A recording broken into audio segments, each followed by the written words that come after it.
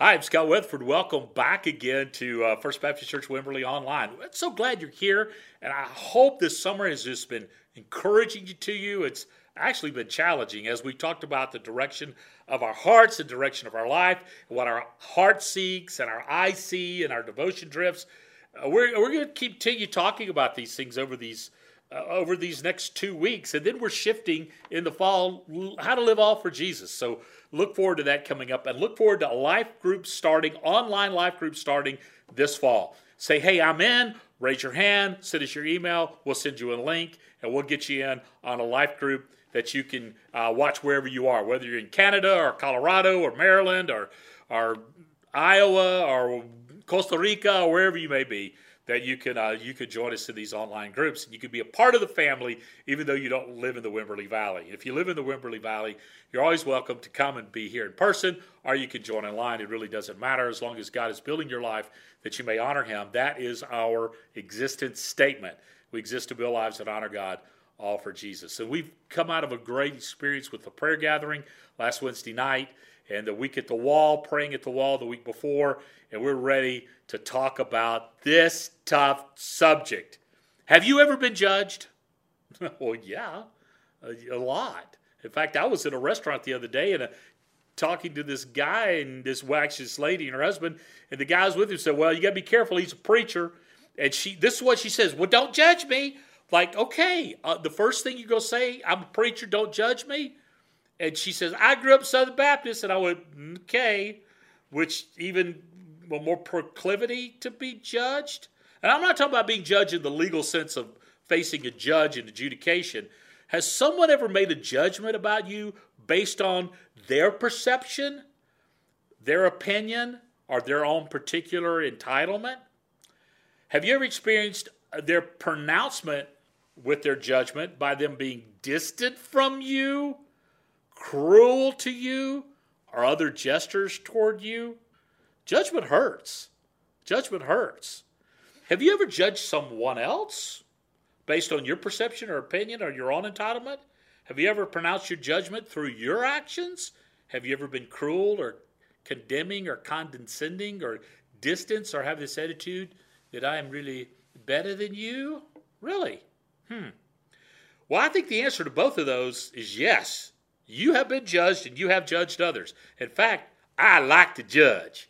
That's a bad announcement and a bad declaration and a bad admission. I need something to happen in my heart that'll change the direction of my life. And Jesus comes along and he says, lose the judgment. But how do we do that? How do we stop doing what comes so dadgum natural to us? The truth is, it was when I judge you, I feel better about myself. I look down on you in order for me to be blinded by my own shortcomings. But is there a judgment piece that stands against social injustice, drifting morals, and bad practices? Is it okay to judge when things need to be corrected? If I call someone out on their bad behavior, am I judging them appropriately? Most great movements have started because someone has stood up against, in judgment, against some kind of atrocity. Should we not do the same? How does that work? Where does that go? Not too long ago, I was summoned to serve on a jury, and I was found to be unacceptable. It was really interesting. I didn't know why I was unacceptable, and I know the prosecutor. And so I was at a social gathering, the prosecutor was there, and I said to the prosecutor, I said, so you didn't pick me for the jury? And she says, no. She said, no, it wasn't me. I thought you'd been fine. It was the defense attorney who thought you were unacceptable. I went, really? I said, why does he say that? Because I was a pastor? She said, exactly. Because his defendant was an exotic dancer, and he knew you would judge her for her lifestyle decision. I knew you would judge her with a heart of compassion. That kind of hurts. Well, I was glad not to serve on the jury, just saying. But, wow, really? As a pastor, am I known for being judgmental and not being a person of mercy and grace and truth and hope and love and restoration? What's the deal here? What's the deal? In this passage we're going to look at today, we see that Jesus was addressing a group of religious elitism. They judged everyone based on what they sensed was righteousness based on their perverted interpretation. No one measured up to their standards except them, and everyone was beneath them. And he was inviting them to change their view of their eyes through the shifting of their heart, and he's doing the same thing for us today. So let's listen to what Jesus says, and let's adjust accordingly, because I think you're going to find that if you're going to judge, there's some behavior parameters you have to engage. Father, thank you for what you're going to say to us this morning, and I pray that you speak through me as we wade into this very sensitive topic that we're all really good about, judging. And I thank you for what you're going to say, and I pray this in your name. Amen. Amen. You know, it's kind of funny. As I was praying, I was thinking maybe some of you are judging my shirt right now, thinking, was that my grandmother's curtains or her couch? Well, whatever. Don't judge. Lose it. Listen to what Jesus said. Don't judge so that you won't be judged, for you will be judged by the same standard which you judge others. And you will be measured by the same measure you use. Why do you look at the splinter in your brother's eye but don't notice the beam of wood in your own eye? Or how can you say to your brother, let me take the splinter out of your eye, and look, here's a beam of wood in your own eye, hypocrite. First take the beam of wood out of your eye, and then you'll see clearly to take the splinter out of your brother's eye. And don't give what is holy to dogs, or toss your pearls before pigs, or they will trample them underfoot and tear you to pieces. What an amazing passage of Scripture. And we talk about the speck in the brother's eye and the log in your own. And actually, that's Jewish humor, over-exaggerated humor. The speck being a small ceremonial infraction, and the beam means a huge moral dilemma. And Jesus says you're walking around with a beam in your eye when there's a speck in your own brother. Just stop it. Then he talks about pigs and dogs, and we'll talk about that in a second. But let's look at this kind of systematically. First of all, let's deal with forbidden judgment, okay? What does he say? Don't judge. Jesus forbids self-righteous, officious, unmerciful, prejudice, condemning judgment based on human standards. What? Self-righteous, officious, unmerciful, prejudice, condemning judgment based on human standard. He says, you're not to judge that way. When we judge in this manner, it's because of three big misconceptions, and I want to give them to you. Here they are. First is a misconception of your false view of God. We forget that it's God's job to judge, not ours. Romans 14. Who are we to judge another's household servant? Before his own Lord he stands or falls. And he will stand because the Lord is able to make him stand. But you, why do you judge your brother or sister? Or you, why do you despise your brother or sister? For we will all stand before the judgment seat of God. Oh, Romans 14, verses 4 and then verse 10. James 4. Don't criticize one another, brothers and sisters. Anyone who defames or judges a fellow believer defames and judges the law. If you judge the law, you're not a doer of the law, but a judge. And there's one lawgiver and judge who's able to save and to destroy. But who are you to judge your neighbor? And it's based on that forbidden judgment that's self-righteous, officious, unmerciful, prejudice, and condemning toward others in a human standard. Oh, we judge based on our understanding, and you don't know enough. We judge based on our preferences, and your preferences are not perfection. I deal with this all the time as a pastor. Pastor, you didn't do what I wanted. You didn't sing what I wanted. You didn't preach what I wanted. The coffee is not what I wanted. The donuts are not what I wanted. I wanted this and I wanted that. And really? It's all about you? Or we judge without mercy or the power of life change. Whew. God can change anybody. Do you believe that? I believe it because I've seen it. God can change anybody. I believe it because I've seen it. And I know He can. Here's the second. We have a false view of others. We critique others based on our standards. We condemn others based on our standards. We think people are inferior because of their skin color or their culture or their language. See, we have a false view of people. I wrote this, and I want it up on the screen so you can see it. In ancient Persia, a corrupt judge who was accepting a bribe was ordered to be executed. King Cybelus had this judge skinned alive and his flesh made into a seat covering. The seat became the chair upon which all judges sat to render their judgments as a reminder of the consequences of perverting justice. Wow.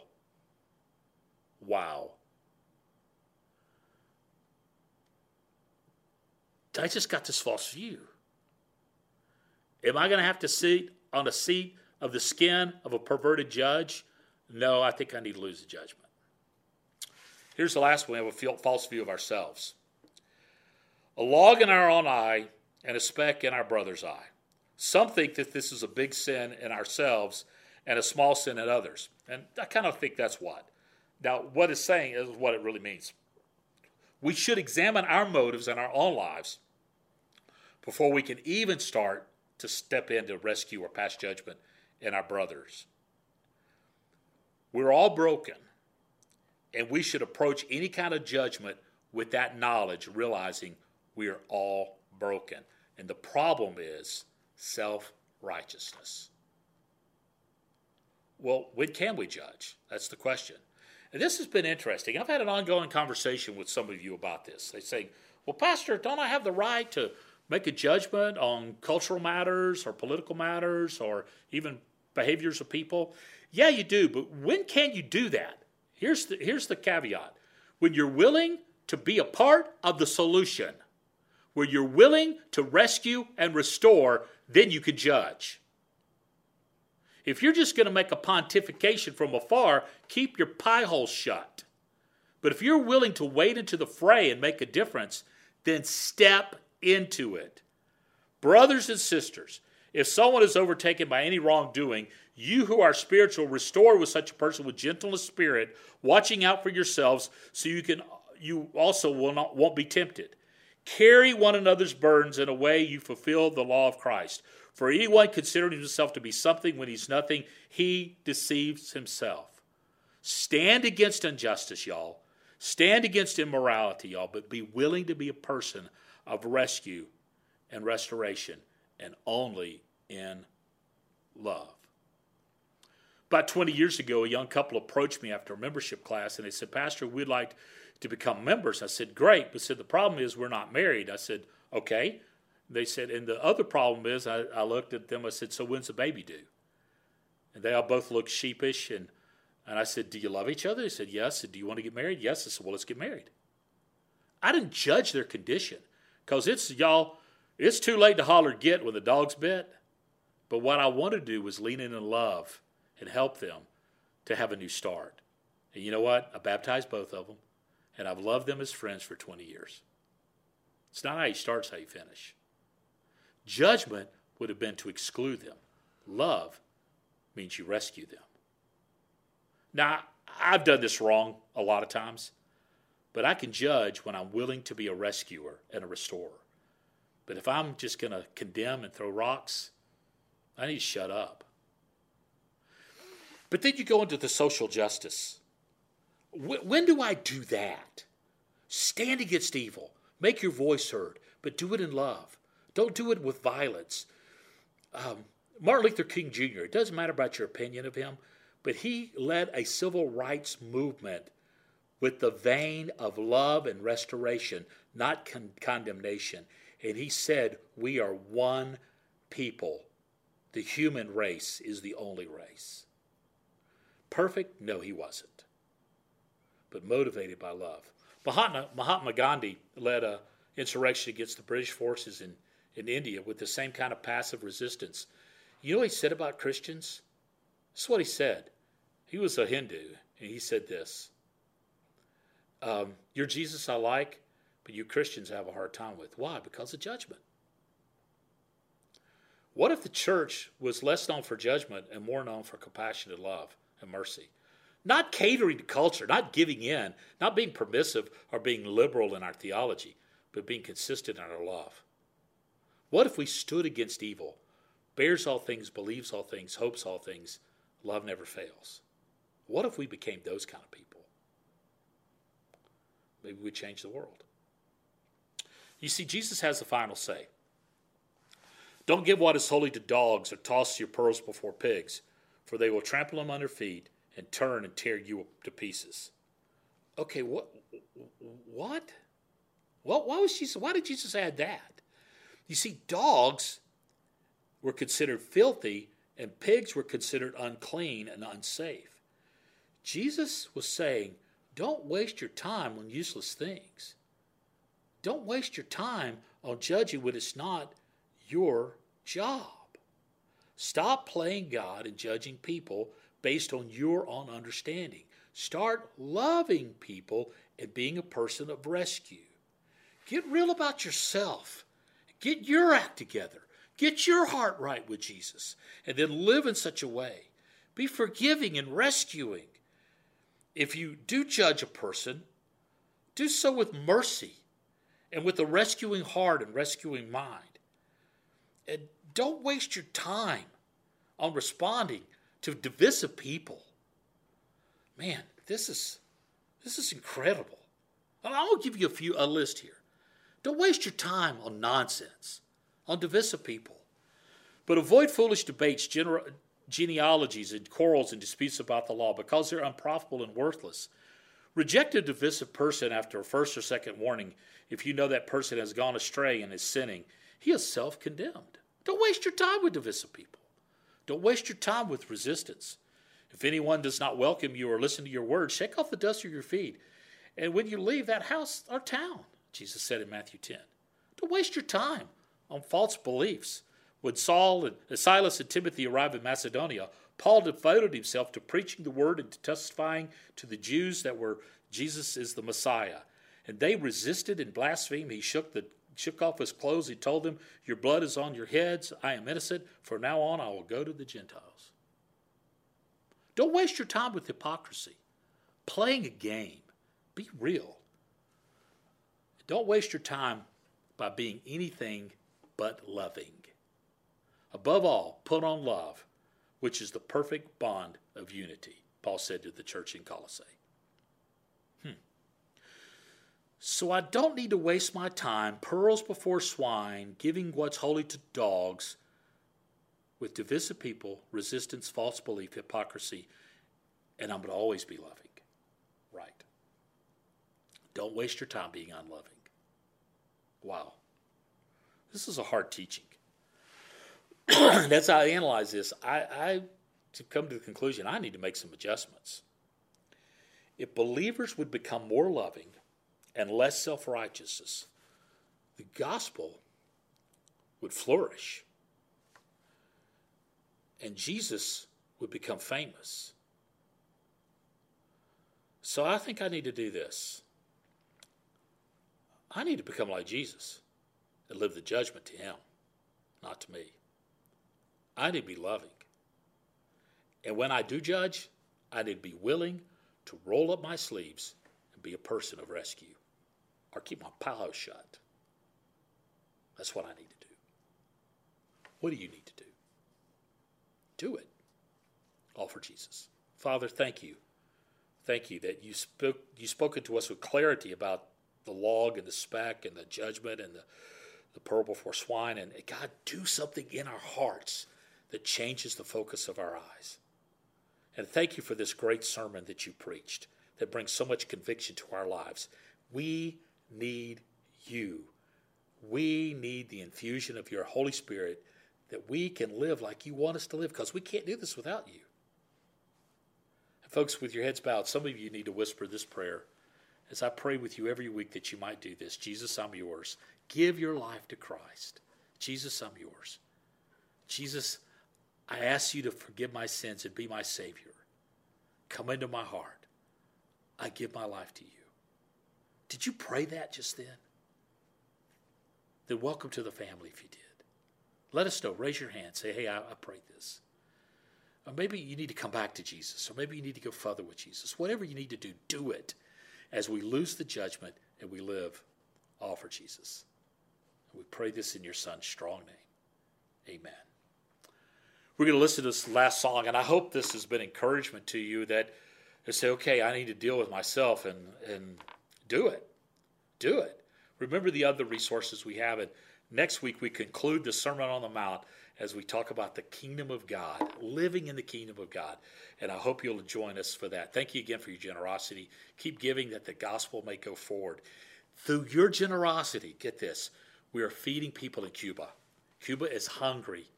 We got money to them, and within 5 minutes of money arriving, beans showed up to be bought. That's the global glory of God. God provided before the need was met. He had already prepared the way.